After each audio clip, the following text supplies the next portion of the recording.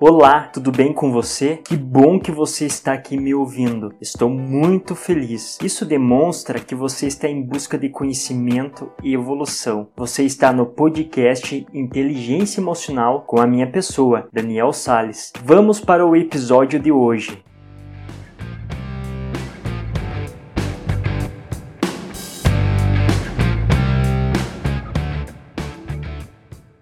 Seja muito bem-vindo a mais um vídeo da semana. Como aprender uma nova atividade em menos tempo? Muitas pessoas têm uma grande dificuldade em aprender uma nova atividade. E nesse vídeo eu vou mostrar 4 passos que, se você aplicar no seu dia a dia, com certeza vão lhe ajudar a realizar qualquer atividade. Vamos ao primeiro passo. Reconheça as suas programações. A maioria das pessoas, quando vão executar uma nova atividade, a primeira coisa que falam é: isto não vai dar certo, eu não consigo. Então, nesse primeiro passo, reconheça o que está te bloqueando, o que você está falando está convencendo você para que não possa ou não consiga realizar aquela atividade.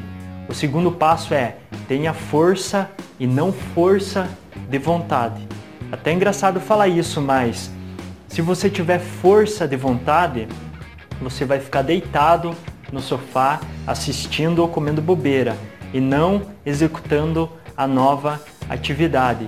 Porque o nosso cérebro ele foi programado para poupar energia e para sobreviver. Então tenha força, ou seja, tenha energia, garra, determinação e principalmente disposição. O terceiro passo é: busque conhecimento, ou seja, não existe atalho. Não tente reinventar a roda.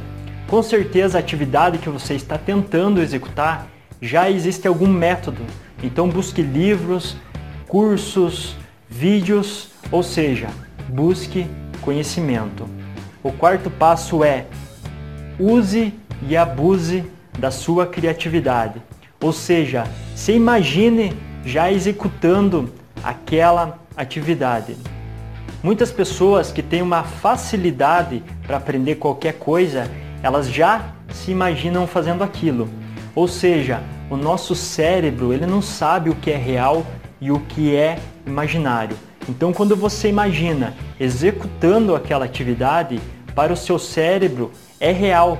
E quando de fato você vai executar aquilo, ele já entende que já fez. Então se torna mais fácil. Esses 4 passos fez sentido para você? Se fez, deixa o seu comentário aqui embaixo, compartilha com mais pessoas e se inscrevam no canal. Um grande abraço, me sigam nas redes sociais, um grande abraço e nos vemos no próximo vídeo.